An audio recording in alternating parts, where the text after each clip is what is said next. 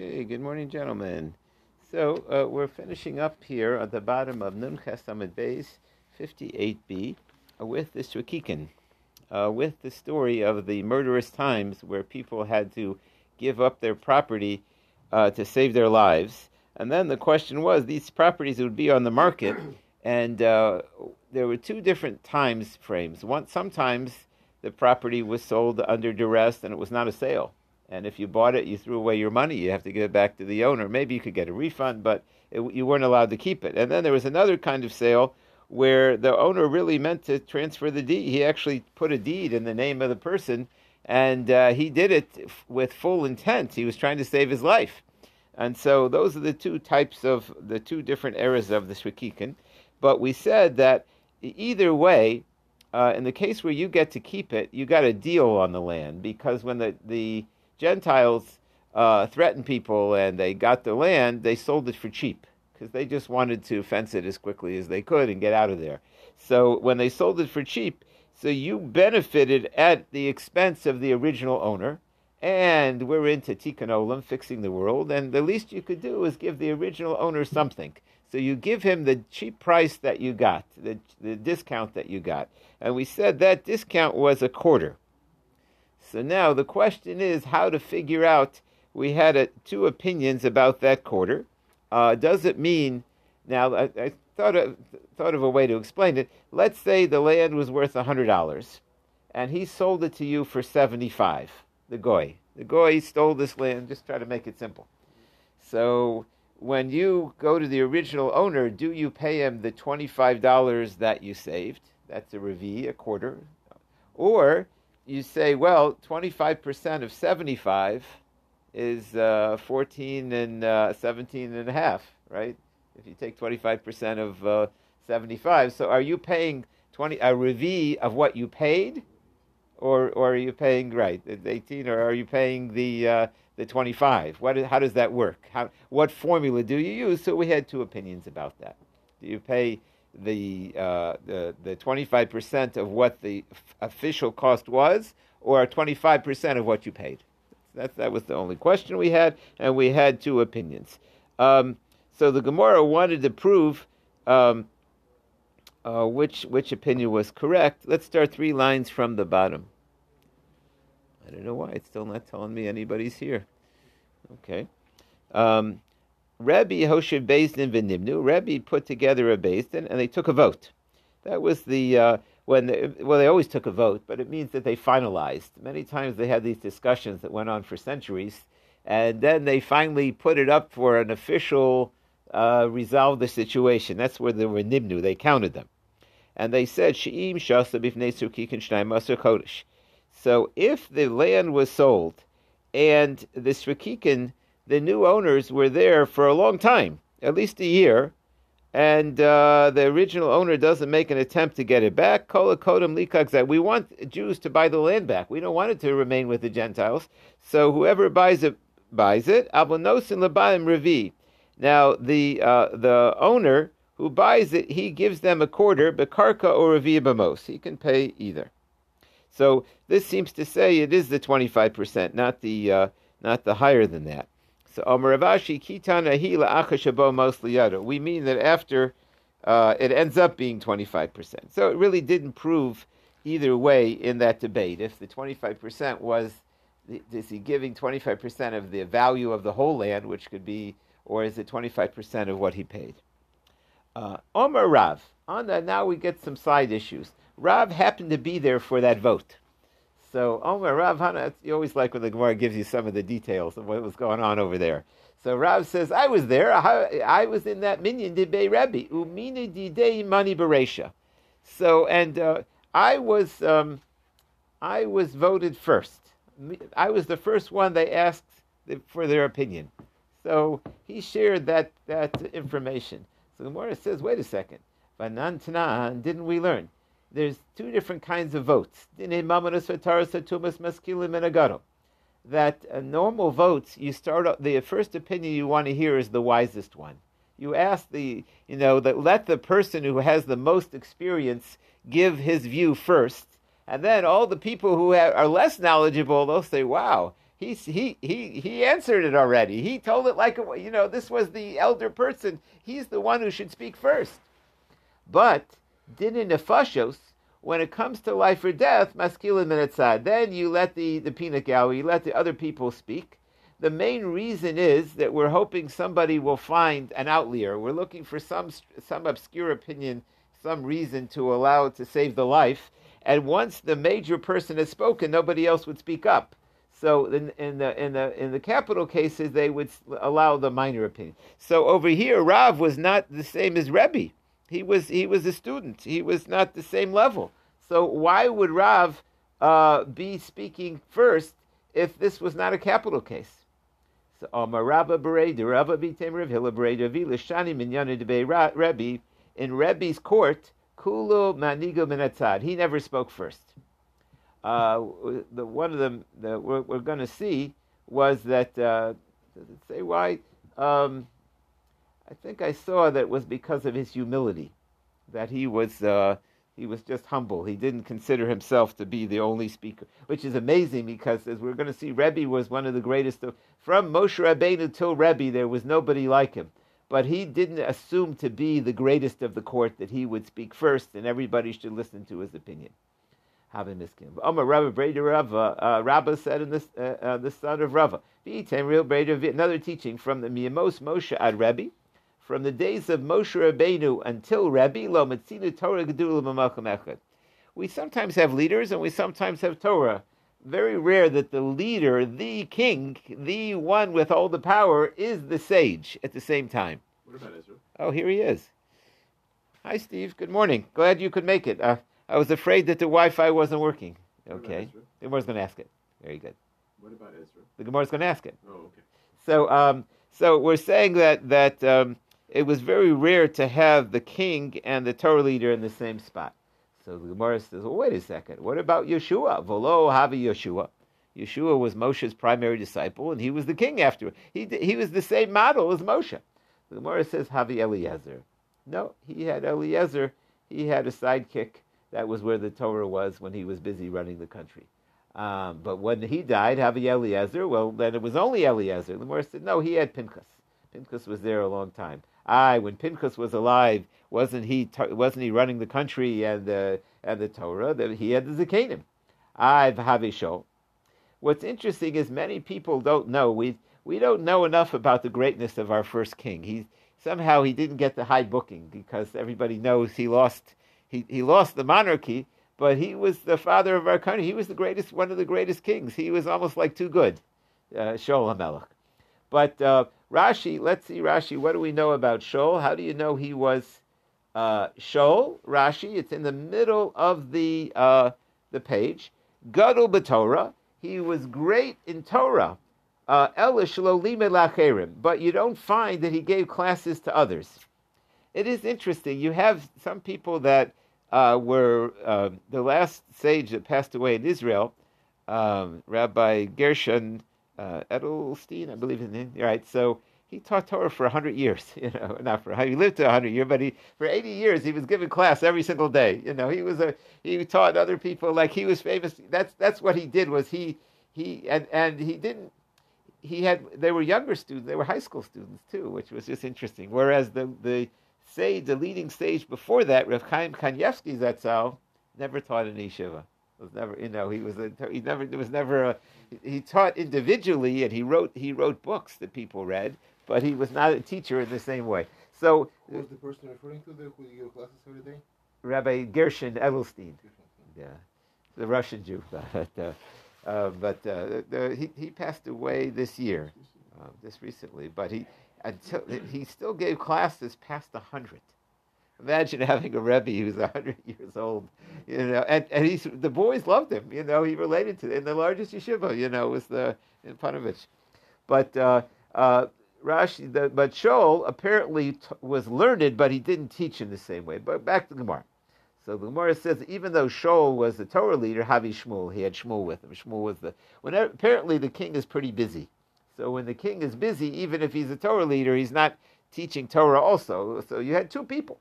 Shmuel died before Shaul. So Shaul definitely had it all for a certain amount of time. So the Gemara said, Kula Shni Kamri. We meant the whole era where he was in charge. The Torah Gedula were run in one place. I Bahavi David. David was a big Talmud Chacham, and he ran the country.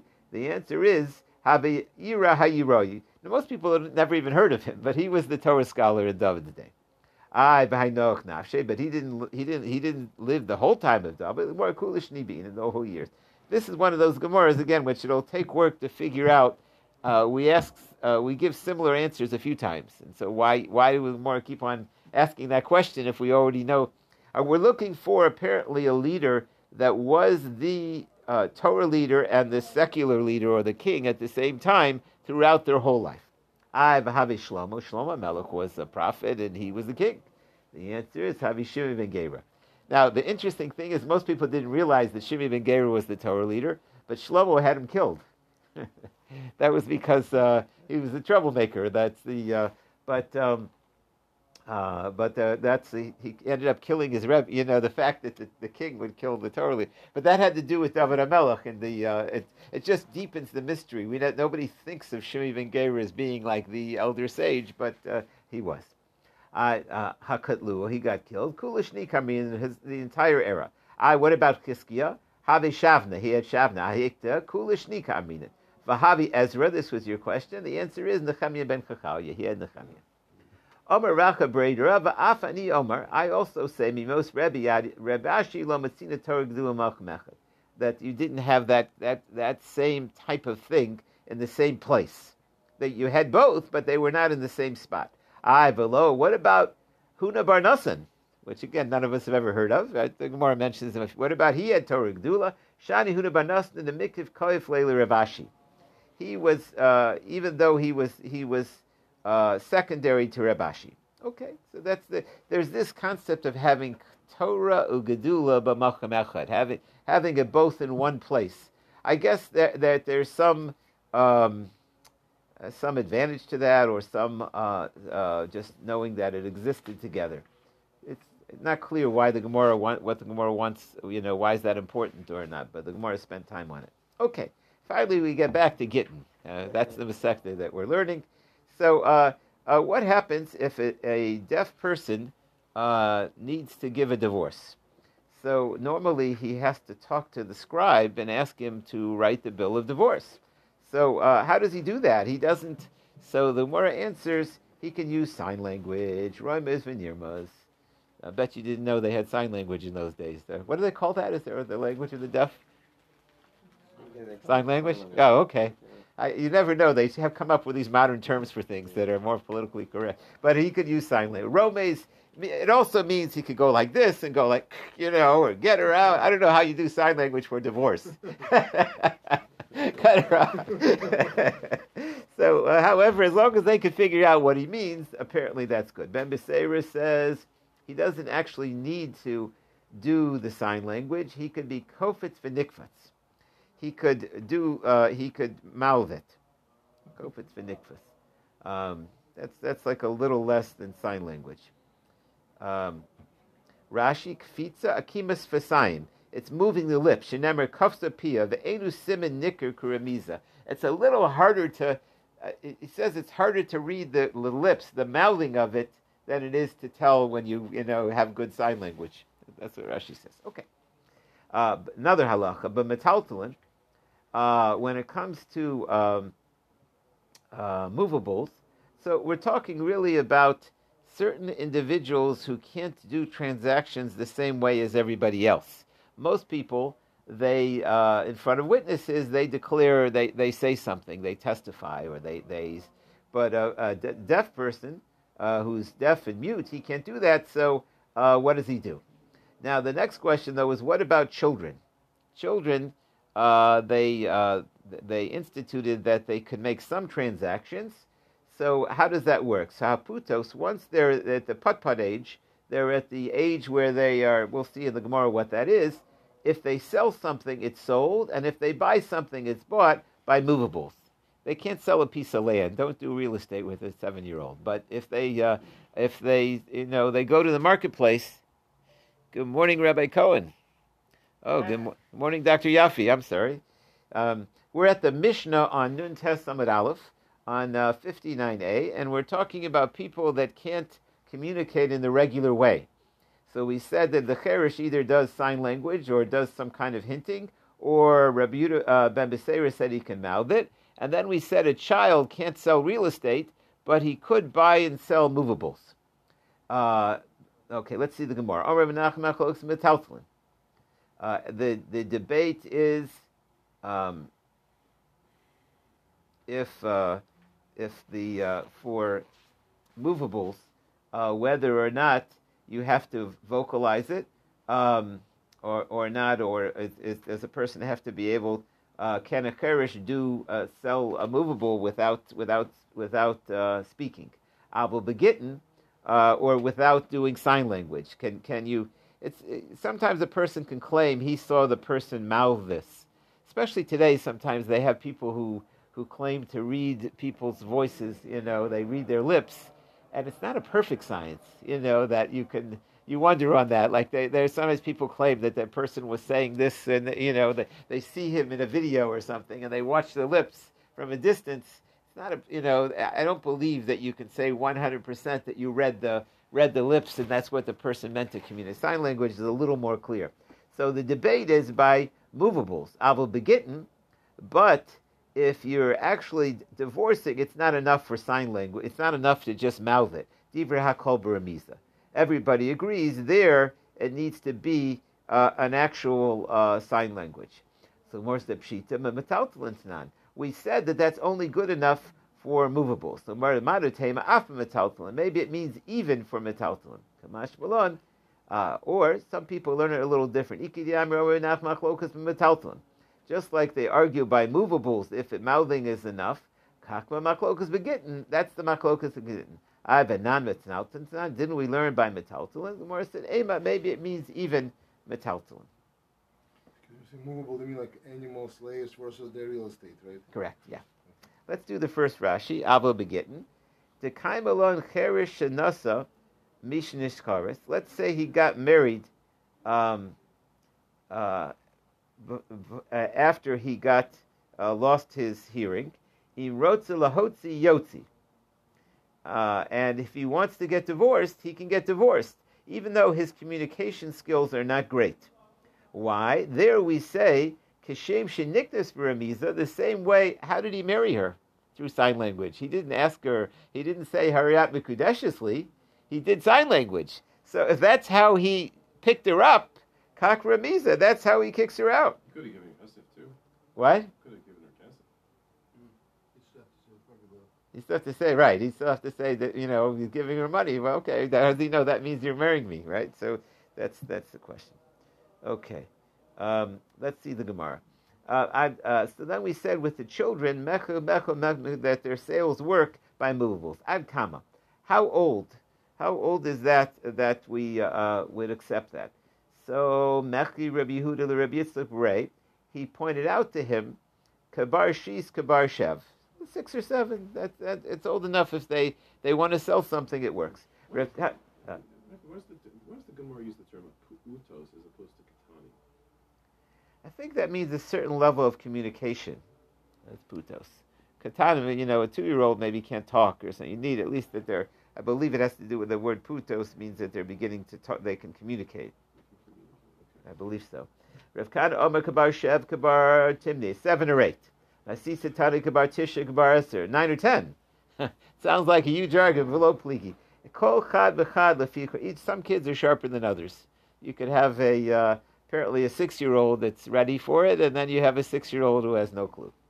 The time of my, what's the reason? Omer Rav Abba Yochon Mishum Kedei Chayav.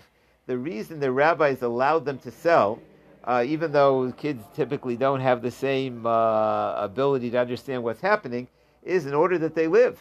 Because if they couldn't buy and sell, then nobody's going to buy from them. It was necessary. Kids, they sometimes were on their own, or they sometimes would need to scrounge for food. They have to be able to transfer things. Now, this rabbi that we just quoted was Omer of Abba Bar Yaakov, Omer of Yochanan. So he had another thing which he taught that has nothing to do with this. This other thing just was a comment on a pasuk in Malachim, where it used a word that we weren't so familiar with. V'yomer lasher ala miltasach, the one who was in charge of the milsacha, hayotzi lavish l'kol ovdei habal, that gave out the clothing to the worshippers. Apparently, when they used to worship the Baal, they'd put on some kind of uniform.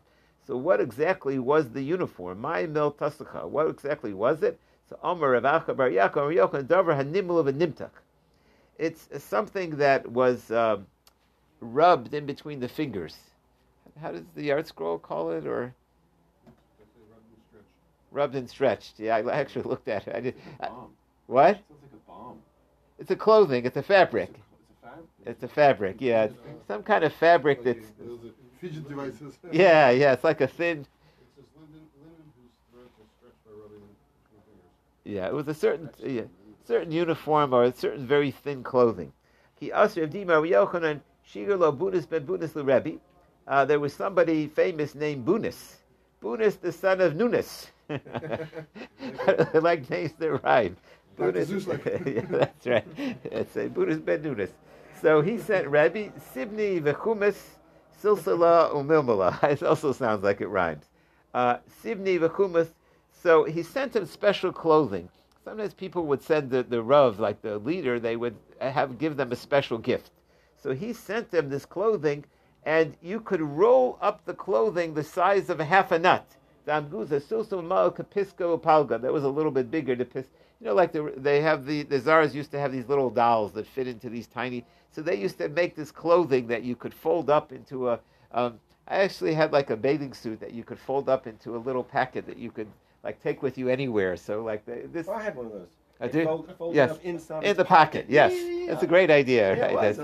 So that's how I understood this clothing. It's like it folds up into like a very small little packet.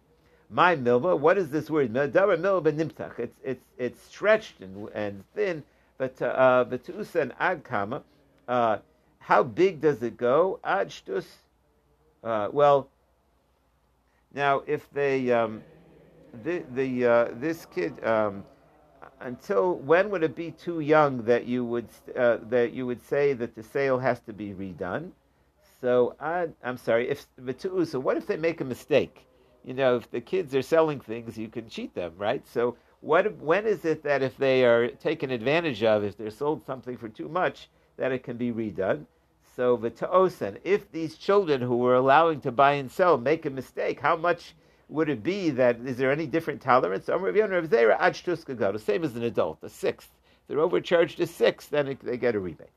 Boy, what if they give a gift? Children will do that. They'll give you something. So Rabbi Amar, they don't have any power. We don't have. There was no reason to allow them. We're not sure that they are capable of making logical decisions. So it's one thing to say if they want to buy food at the canteen that it works. It's another thing to say if they want to give away their parents' money. I remember when I was younger, I had a friend whose father had a pharmacy, and he used to give away his father's candy bars to get friends. His parents would let him take whatever he wanted, and he would go to, everybody wanted to be his friend because he would. So we always wondered, did he really have permission to get all those candy bars, or it was like, but is their gift a gift? That was the question. But if those children are orphans you mentioned before, they have to make a sale to survive. Before the whole set of the galachas dealing with the orphans, Right. They're not orphans. They're like children who saying dealing on the side of their parents. Right. Or they're orphans. It seems like even children dealing on the side of their parents. It's true. The Kadei Chayev, you'd assume, why wouldn't the parents take them? But it doesn't say specifically orphans, so maybe even non-orphans. Orphans is a totally different story. But what if the parents aren't taking care of them, or the parents aren't? So we're saying that like a social orphans. Yeah, that's right. So those orphans. The only question is, did they also give them the ability to give away things? So one opinion said no. Mar Rashi says no, they could. They also need to give gifts. If they give gifts, people will. That's also part of business. There's no free lunch. If he gives you a gift, then you'll be nice to him. He'll make a friend. The person who heard the names the rabbis arguing switched the rabbi's name and they sent it in front of Mordechai. Omer le Zil, Omer le Bar, go tell him to the son of the master, Lav hachi avidu. You didn't get that straight. Ki havi koi mar. I was there when he taught it. Chad Kora Arv, Chad Kora Adarga. He had 1 foot on the floor and 1 foot on the step. He, just to mention how clear it was to him what the teaching was and who said it, he says, I remember exactly when the Rebbe said it. He was walking up the steps to, I don't know where he was going, but Amr, he said it is Matanamai. We asked him that question, what's the deal if he gives a gift? Amr Lamat, he said it is good. Now, what kind of gift? Achas mat neshkimera, even if whether it's a deaf gift, with is very strong gift, or a regular gift. Achas mat nesmeruba, whether it's a big. What if he gives away lots of money? Achas matan muetis. So it either is a gift or it's not a gift. New Mishnah. Fascinating Mishnah. We talked about Tikkun Olam before. Now it's a new kind of rule. There were certain rules that were made because of Darkei Shalom. Again, we mentioned previously about the rule that a minor, one that a deaf mute can get divorced, and another that a minor can buy and sell. Other rules that were made to keep the peace. So the first one has to do with Torah reading. That is, and believe it or not, there are people that have fought with shuls because they didn't get the aliyah, and sometimes there were fights in the shul. If somebody got the wrong aliyah, how did he go before me? Or how dare the gabbai not give me the aliyah? People used to take it very seriously. So they still do. A gabbai needs thick skin. That's what they say. It's because there will be people that aren't happy with you no matter what you do. So you have to decide, do I give it to the bar mitzvah boy, or do I give it to the yard site? Do I give it to the yard site of the father, and the other one has the yard site of a mother, and how do I figure that out? So, the following things. Kohen, first you call the Kohen, no matter what. V'achrav Levi, then the Levi. The first two, V'achrav Yisrael. Mivnei Darkei Shalom. That solves the problem. It's interesting. I guess we assume the Kohanim wouldn't fight about it. Oh, you gave that Kohen and not this Kohen. But that helps solve some problems. It used to be that until then, they would give the most important person first. So, again, we have a formal rabbi, so it's a certain way that makes it easier. If you don't have a formal rabbi, how do you know who's the most learned person? So I'll tell you the truth. You really don't know. There are a lot of the real learned people sometimes don't walk around with a sign that I'm the most learned person. And so, imagine the gabbai has to, look around. What do you measure their tzitzis or something? How do you know who's the most learned here? And so, of course, you're going to have fights. So, another halacha. They used to make an eruv for Shabbos where they would put the food, and it's a certain advantage to having the food in your space. You get there first, you get a bigger portion, so you should keep it in the same place. If you go to a different place each time, there'll end up being fights. You try to keep it in the same spot. Next, bor shuhu korav la'ama. When they open the well, when they open the irrigation ditch, which ditch do you fill first? So you go by location. The pit that's closest to the Amma, Mismala Rishim in Darkei Shalom. Each one of these, I'm open to explanations. We just need to move a little bit, that's all. Mitzudos. What about people used to leave traps in the public thoroughfare? Now, the animals would get caught in the traps. Now, the person who set the trap doesn't own those animals. Right? And he doesn't own the space where he put out the tree. You leave out a net, a fishing net. That's international waters. You have no rights to the fish that are in there. So in theory, someone else could take the animal that's in your trap. Well, why not? Oh, great, there's an animal caught there. It's not like a chatzar kona? No, it's not. You don't own it. You just put out the net or you dug the hole. So they said that if the nets that are made for birds and for fish, yesh behem mishum gezl v'nei darkei shalom. There's a rabbinic theft. The rabbis created it as if it were yours if it's in your trap. Rabbi Yossi says gezl gomer. He says that's not a rabbinic theft, that's Torah theft. Next, mitzias chereshot v'katan. What happens if a cheresh, a deaf person, or an imbecile, or a minor finds something? In theory, they can't acquire it, so you could take it away from them. They picked up something and it's valuable. Yesh bem mishum gelzei darkei shalom. It says that if you steal from them, really you're right. They didn't acquire it. They picked it up. They don't know what its real value is, so you might as well take it away from the child. No, it's called theft to take away candy from a baby. Rav Yossi says gezl gomer. It's 100% theft. Next, ani hamanaka barosh hazayis. a poor person is trying to pick the top of the olive tree, to pick the gleanings. So, Maisha talked of what the things that are underneath him, we say belong to him, Ifnei Darkei Shalom. He gets to keep what's right under. Imagine somebody's going to go and grab it right under. He would have gotten there in a minute. So those things that he's picking and he reaches for the one above, the one right underneath him also belongs to him. Rabbi Yossi says that's 100% theft. What happens when the Gentiles see that you leave gleanings and they want to come and take handouts? We don't stop them. Even though we try to support our family first, our fellow Jews, if they come in the handout line, so all of these were rabbinic decrees called Darkei Shalom. Let's see the Gemara Manahanamili. Where do we know this from? That you should make these decrees. Well, the first one. How do we know the Kohen should go first? So Amar Reb Masna de Amar Kra V'Yiktav Moshe as a Torah Zos V'Yitnei LaKohanim B'nei Levi. Moshe Rabbeinu wrote Torahs and he gave copies to a head of each tribe. It says he gave to the Kohanim first. So now don't we know which tribe the Kohanim were from? Ela Kohen Bereisha V'Hadar Levi. It tells you that even the Kohen first. Don't we know the Kohanim B'nei Levi? Ela Kohen Bereisha V'Hadar Levi. Rav Ashi says from here, B'nei Amram Arun Moshe. It says Arun Moshe v'Yavdo Arun Laktishenu Kodesh Kodashim. He was set aside to be in the Beis Hamikdash. So even though Moshe was very great, and he was a Levi, Aaron, the Kohen, comes before the Levi. Comes out that Moshe was the Gadol Ador, he would get the Aliyah second. Aaron would get first. Rav Chia bar Abba Omer. So again, as we mentioned, why did they argue with each other? Or each one had a favorite verse? Or each one felt that his verse expressed it in a way that the other verse didn't? It says, Mehalcha v'kidashto. It says you have a mitzvah of showing the extra holiness given to the Kohen, the Kol Davar Sheb'Kedusha. Anything of holiness, you put a Kohen first. Tani Be'Rishmo v'kidashto.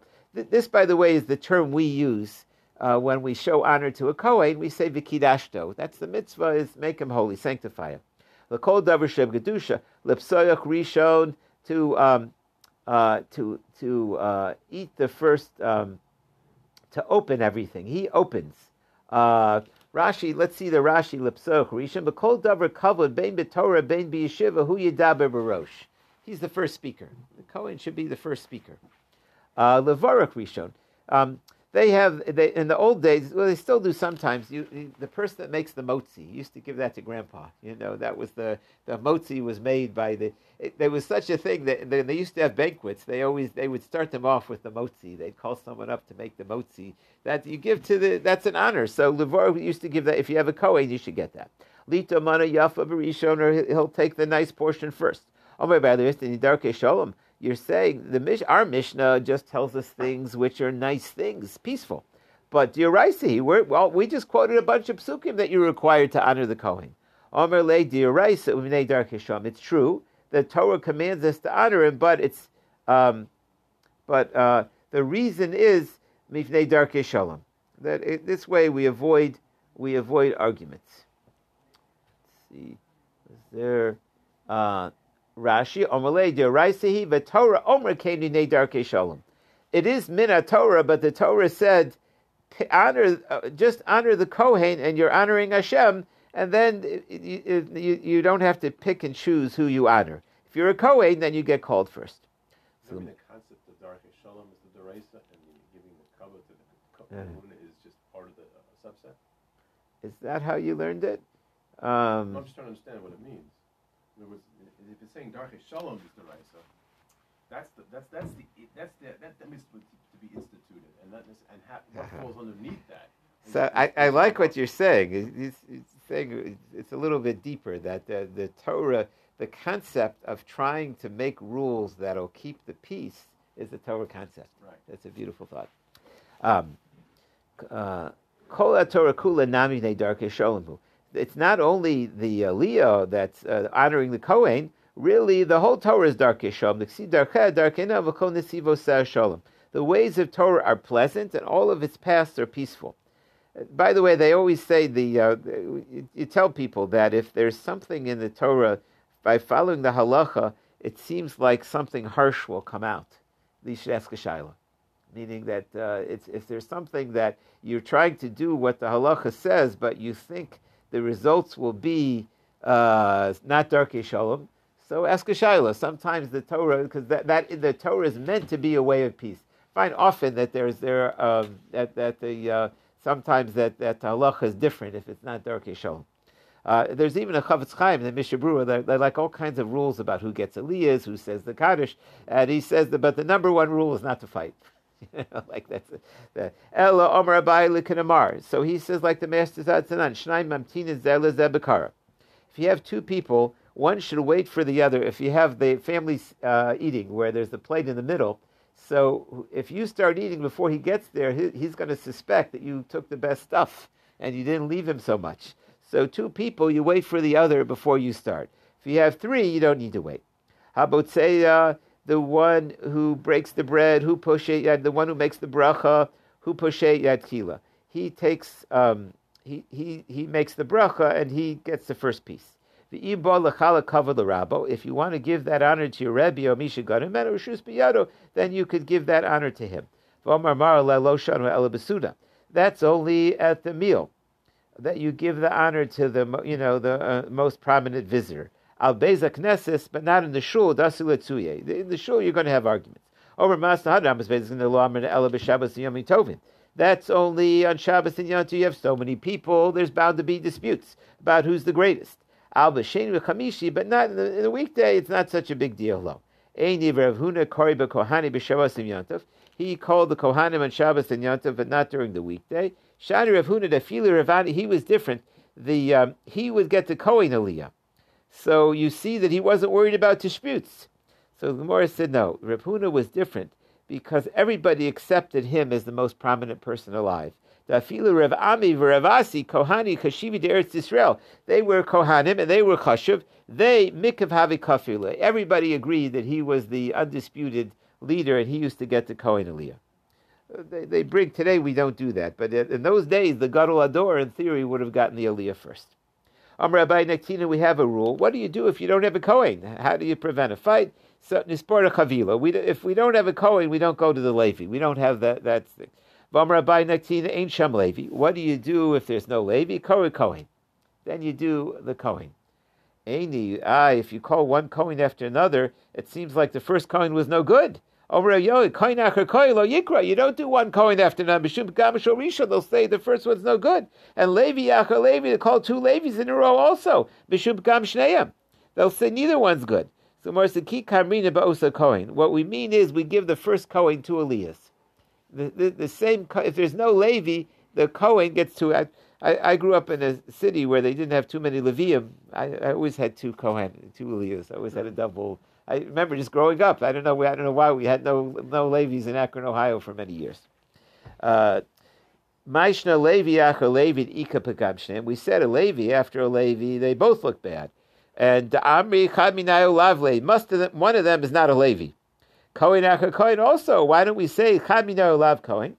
One's no good. The more Sikon the Maxav Avua do Sheni the Kohen. We know the second one's his father was a Kohen. You could say the same thing about the Levi.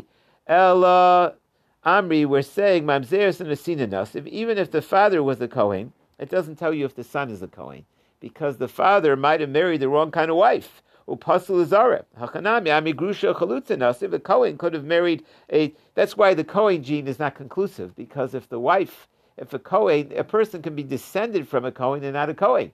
If they married the wrong kind of woman, a woman who was divorced. There were people that would have been divorced and moved away and never told anybody that they were married. And if the Kohen would marry such a woman who was previously married and never disclosed that, the kids wouldn't be Kohanim. So if Levi mikahavi, but the Gemara says, would he be a Levi if the father married a mamzer? Sulaman ila yoshvin hakachazile. Who are we worried about? Are we worried about the people that are in the shul, or are we worried about the people that are walking out? Somebody that came late. So we'll take this discussion on Shabbos, Mirz Hashem. We're in the middle of the Aliyahs, and the question is, why can't you call a Levi after a Levi? Have a great day, everybody. A good Shabbos. As I mentioned, I'm going to be going out of town next week. Mirz Hashem, got a big kashrus meeting.